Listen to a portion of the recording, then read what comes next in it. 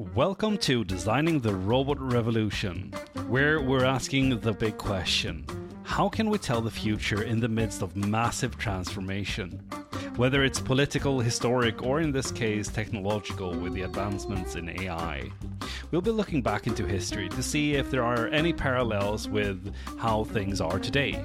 In doing so, we will talk about three models that can help us predict the future of AI, and we'll get a feeling for where it's headed. Join your hosts Jacob Magnall and David Griffith Jones as we dive into the world of S-curves, AI winters, and hype cycles. Let us embark on this journey together. It's been a blast for us, and we hope that you will enjoy it too. What can we learn from history? What's happened in the past to help us see where we are actually at the moment with the 2023 AI hype? Okay, so there are a few ways of looking at development cycles and what's happening with technology when you have these massive leaps. And we have examples of previous times where things have fizzled out and when things have actually just been integrated into society. So I think let's talk about three different models of explaining the world. We have looked at this, and we have the S-curve, which is my personal favorite. We have the sort of concept of winters of technology. And then we have hype cycles, which is a management consultancy way of explaining technology development through the use of hype. Can you explain about the S-curves for me? Yeah. So the S-curves, I find that to be a really useful way of looking at technological development. Basically, what we have is a curve of development. Let's look at this through the lens of the combustion engine. I think that's a good example.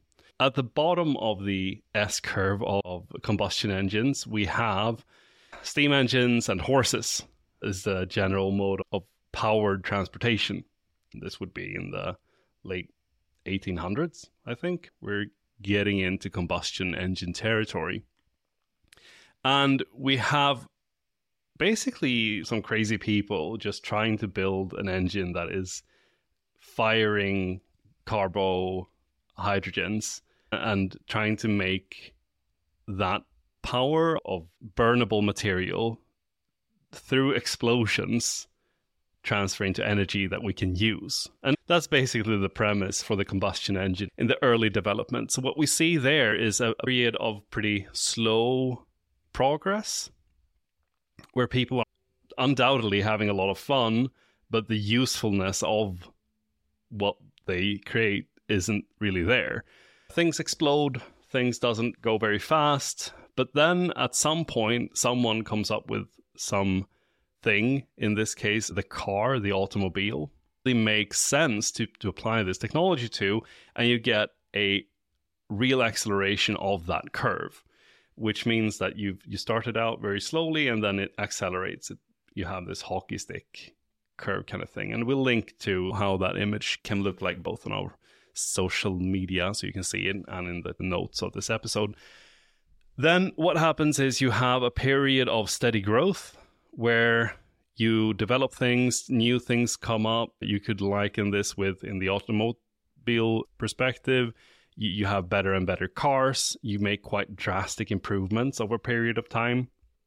And then all of a sudden, you've come to a place in time where there is mass adaptation. Everyone is using this, and you're not making that big of strides anymore. So, for example, if you take a diesel engine and you make it 10% better than it is now, it's not going to really transform society the way that the car did at one point. You've come to a place with the combustion engine where you can't get that much out of it anymore. Therefore, you also can't really use that as a driver of growth anymore. And you can see that pattern in almost any technological advancement, or where you come to a plateau. But I think one interesting thing with the S-curve is that it's really hard to predict where on the S-curve you are. Because at the start of that S-curve, you are making progress.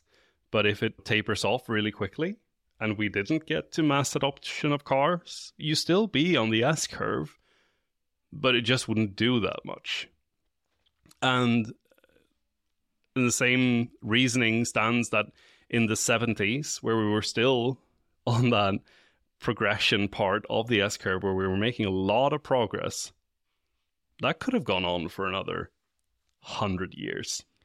You don't know, but it didn't. So now we're seeing a point of, or we have been seeing for decades now, a point of very diminishing returns in how efficient and how good we can make these combustion engines. So the S-curve is good maybe when you're looking backwards. You can see where you were and you can analyze, looking in the back mirror, what it was. But it's maybe not so useful to chart where you are exactly at the moment because you don't know where you are on the S-curve. Yeah, exactly, because you can never know where you will end up. And I think that's endemic to any method of visualizing or explaining the world is really hard to predict. But I think the S-curve is especially good at looking back to see what happened here with this technology. And it also gives us a way to try and understand what will happen if we take generative AI, for example. That comes on the back of another S-curve, which is the silicon computing S-curve. And that's been a ride. We've done some pretty impressive things on the back of the silicon computing S-curve. But we have also started to see in newspapers that, maybe this, what's it called? The law of Moore's law, where you always double the amount of transistors on any given area, space.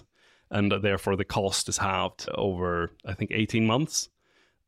You've started to see that's not really going to be the case anymore because we're getting down to scales that it's just not feasible to shrink it anymore because we're already at nanoscales.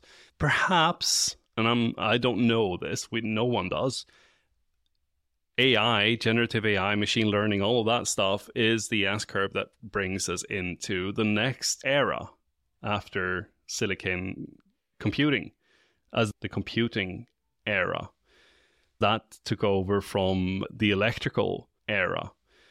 So that's, I think, a great model for looking at where we are, what potential this sort of technology has. And for me, I'm a firm believer that is actually the case. I think, in my mind, we have a lot riding on getting this type of computing right so that we can keep developing solutions to all manner of problems that we've put ourselves in no small part due to the combustion engine and the silicon computing era. We need more progress to sort the things out that came from that. So you mentioned there was 3 ways that we described as 3 ways of measuring where we are in terms of the hype, and S-curve is the first one. I think one of the disadvantages I find with the S-curve is what we said, it's great for looking backwards, but it doesn't help so much looking forwards, which is why I really like the Gartner hype cycle, because this tracks innovations across 5 different steps. It identifies the first step as being the innovation trigger. That's when some clever person in a lab somewhere comes up with this new technology. It's the very start of the innovation, and then it's in a development process, and maybe the first newspapers pick up on it and you can start to hear about these things, but they're seen as quite a way off in the first step, the innovation trigger. What then happens to the things that move successfully through the innovation trigger is that they come to the next stage, the second stage, which is the peak of inflated expectations. That is when the reality hasn't happened yet. It's not like we're seeing these innovations in our homes or in our workplaces, but we're hearing about them all the time in the media because there's a lot of investment going into them and there's lots of proof of concepts. And everyone's getting very excited about just how impactful this is going to be. So you move from the first step, the innovation trigger, And then if you're successful as you go, it goes into this peak of inflated expectations. But the third step, which every innovation goes through, according to the Gartner hype cycle, is after that peak of inflated expectations, you then go into this trough of disillusionment. And so this is classically what we're seeing with autonomous cars at the moment. We had all these high expectations. It was going to be wonderful. We were all going to be driving around in them soon.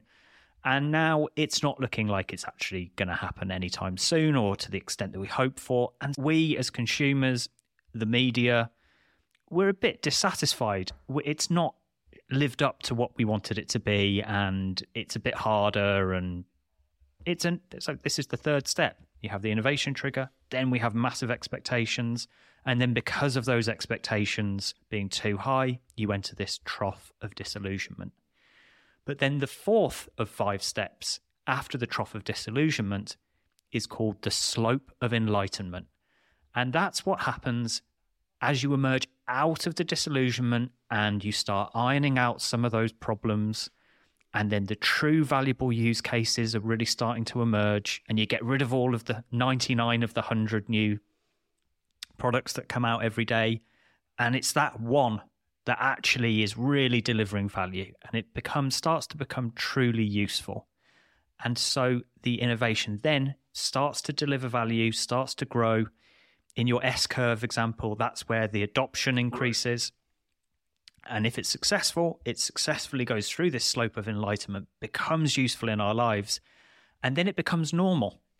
And then it just becomes what the 5th step is, a plateau of productivity, where it's just not excited about it anymore. It's just what we use. So I really like these 5 steps from Gartner Hype Cycle, because you can look at any innovation and you can ask yourself, where are we on this? Are we at the innovation trigger? Is it peak of inflated expectations? Are we in a trough of disillusionment? Are we entering a slope of enlightenment? Or are we at the plateau of productivity? And then you can, with a quite high level of confidence, predict what's going to happen next. So if you are at peak of inflated expectations, you're going to next go through the trough of disillusionment. That enables you to look forward and see where you are. I think that it's interesting because what that model has is quite a high resolution, as you say. You can pinpoint where you are. It's not reasonable to look at it and say that this is probably where we are. What it doesn't really say, as well as the S-curve, is that there are different heights on the curve, so to speak. The S-curve really can show you that there might be a massive transformation, or it might be quite small. Yeah. No, I'll give you that, because the hype cycle, every innovation tracks through the same 5 stages, and it doesn't show you in the same way as the S-curve does the extremity of the adoption, for example. Yeah, how transformative is the potential of this technology? And I think that is why we are hyping AI and generative AI so much, is that we all have this intuitive sense that maybe the extreme height of the S-curve might be very interesting for us. It might be transformative as all hell, which is why we're so excited. That's fair, Jacob. I think there's a third model, and we mentioned it at the beginning, specifically relating to AI, that actually helps us see where we are even more. And that is the idea of AI winters. And this is, we have been here before when you say that we are potentially so excited about how transformative this would be. This has happened before. The first AI winter began in the 1970s after several years of rapid progress in the field. The 1960s had seen AI researchers developing powerful new techniques like rule-based systems and machine learning algorithms, and the hopes were so high. However, also a lot of the philosophy behind AI came at that point, right? They worked out how to think about a machine, and that is stuff that really affects how we think about that today. So it's still relevant, and absolutely it's the foundation of where we are today. But if you were to go back in time and sit yourself in the 60s, you would be just as excited as we are now that this is going to be transformative. There was lots of funding going into AI research. The people really thought this was the big change, but it didn't happen. And funding declined sharply through the 1970s. And the reasons for this are complex. It was really costly doing AI research. There was limited computing power available. But also there were these unrealistic expectations about what AI could do. And then we saw this first AI winter. Through the late 1970s, early 1980s, we emerged out of that first winter, and there was again more confidence and investment going into AI systems. There was a big hope that AI could be this expert system that could automate lots of tasks. But again, these systems fell short on expectations. And the emergence of new technologies such as personal computers and the internet drew attention and funding away from AI research. So we entered our second AI winter in the 1980s. It's fun how all of those winters are giving something every time that is building up to where we are now with, okay, so now we have personal computing, which wasn't readily available in the 70s for sure. Not only do we have that, but the computers are so massively powerful compared to that. It's just an interesting thing how other S-curves, as it was, have been working in parallel. It's wrong to see, isn't it, that an AI winter is going back to zero. The progress made is built upon in the next AI spring. But it leaves the question, are we entering a next winter? Is this now, are we going to look back and see that actually what's coming for us next is a new AI winter? Right. I doubt that. I really doubt that, because we have so many brains with access to these models and tools now. It's impossible to stop the development of this now, because we have, as we talked about earlier, Stable Diffusion is one model that is actually local. People have downloaded that through their computers, and now they're tinkering and working on it, building applications and tinkering. And then we have all these companies and all this money. I think this is, if we go into a new AI winter, it's because we decide that generative AI is not really AI. And we have to come up with something new. But I think generative AI is out of the box. Every application is going to have some level of generative AI or machine learning built in with it. Yeah, it's been democratized now, hasn't it? It's not AI sat in very expensive labs. It's now accessible by far more people. So this will give it a far stronger chance of not disappearing into a very deep winter. There are things that could bring it into more of a winter in the sense of funding being cut. So if we see that all of the investment that's going into these new products, features, doesn't lead to value, then the pockets that are funding these are not infinite. They will cut back on investing, and that could lead to less progress. And then we've also got things that could completely derail our current iteration, things like ethics and bias and legislation. That's never stopped anyone before. That's the only thing that I don't think actually will stop anything, is the ethical. I'm joking a little bit, but actually I think... Yeah, when did ethics ever stop progress?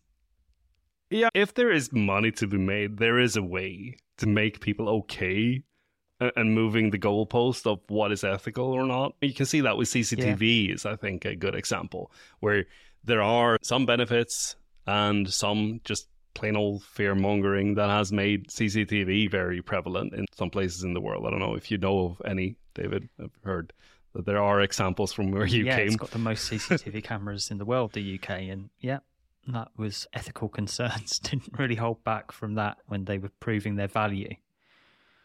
And I think that's going to be the case when it comes to the ethics. I think the ethics are important to talk about. I think we need to, and we've talked about that earlier, that we need to make conscious decisions about the ethics. But I think in terms of stopping progress, I have a hard time seeing that it will be a stopper, but we can do better than that. We can make it good, I'm sure of it, but I don't think it will stop change and progress, be it good or bad. If it's proving to be effective, and some early research into the impact of generative AI on knowledge work from MIT is showing that it is having a completely unprecedented in modern history impact on productivity. So there have been separate studies of both writers and programmers, and it finds that there's a 35 to 50% increase in productivity with AI, as well as higher performance and satisfaction.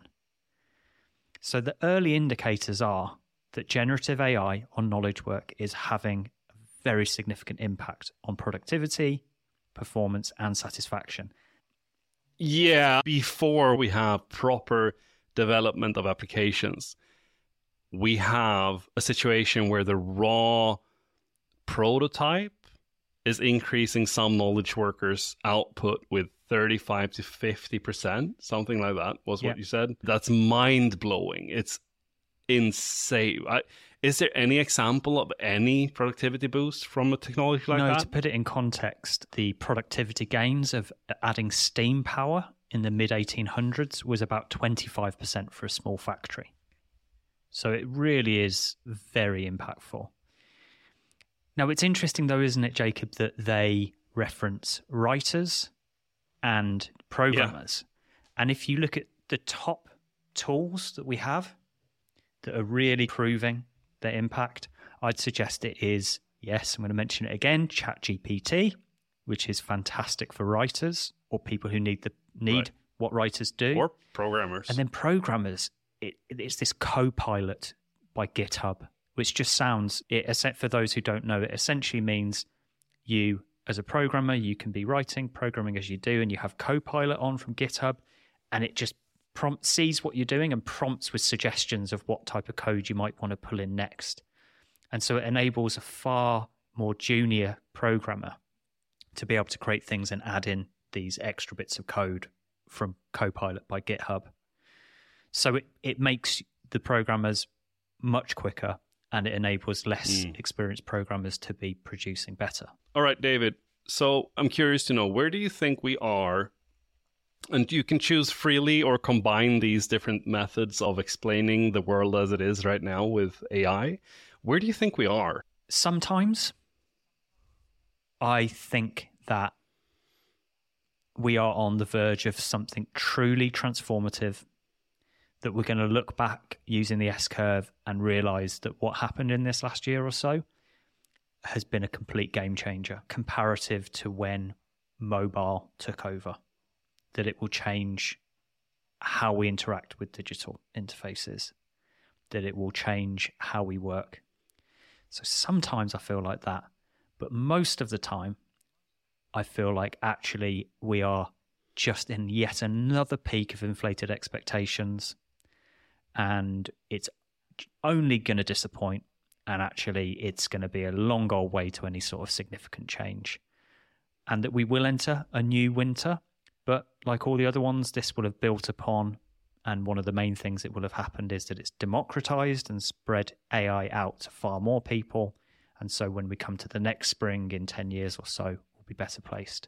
So I flip between the two. Sometimes I really wonder, wow, this is transformative. It's happening. This is huge. But I think ultimately, based on the history of AI winters, based on the Gartner hype cycle, I think it's inflated expectations and we're due some disappointment. How about you? I am absolutely revving my AI engine here.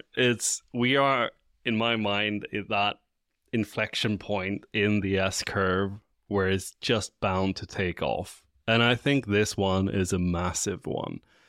I think, in all honesty, that the solution to all of humanity's problems lie within reach right now. Disease, climate change, you name it, poverty, increases in growth. We will see massive transformations in every industry based on this and related technologies, and it will take over that development curve from the silicon computing S-curve that we spoke about earlier, and we will actually get somewhere. And I'm really excited. I also think that there is something to these AI winters, but I think they will be short. I think that people will get tired and some of the investment capital will probably dry up at points, but I think we have some momentum in the field of AI, and I'm using that term very broadly here, not only chatbots and image generators, that we will make some progress. I'm very confident. So I hope you're right, Jacob. But what makes me think that you're wrong is the trilogy of technology, people, and process. So I think you might well be right in terms of technology. But when you look at how this would need to be adopted to have the impact that you're suggesting, which I hope happens too, I think what will cause delays to it happening is people not being confident to use it, people worrying about it, people being resistant to change first. And then second, processes need to change. So for this new technology to come in and have the impact, all the ways of working, the way things are done today, that all needs to change. And it's those two things that I think really take the time and will mean that it will be a lot slower journey to where we want to get. What do you think about that? This is where we bring in the design community, is my thought to that. And you're laughing now because you know that was what I was going to say. And I think you tend to agree with me, but I think we have to step up and make a conscious decision to work on this. And we, as people, but also as companies, need to bring in experts in business, in design, in technology, and make some good stuff based on this. So I think we have all the components needed to tackle that triangle of people, process, and technology, but we need to do that in a way that makes sense. And maybe right now there's too much focus on the technology and be able to spin up lovely new concept products, but they will only be impactful if we can get the people part and the process part to really make something valuable. And I agree, Jacob, that's where designers come in. I think that's it. I think that's a wrap. Done. Did you enjoy this week's episode of Designing the Robot Revolution? If so, tell a friend. It really helps.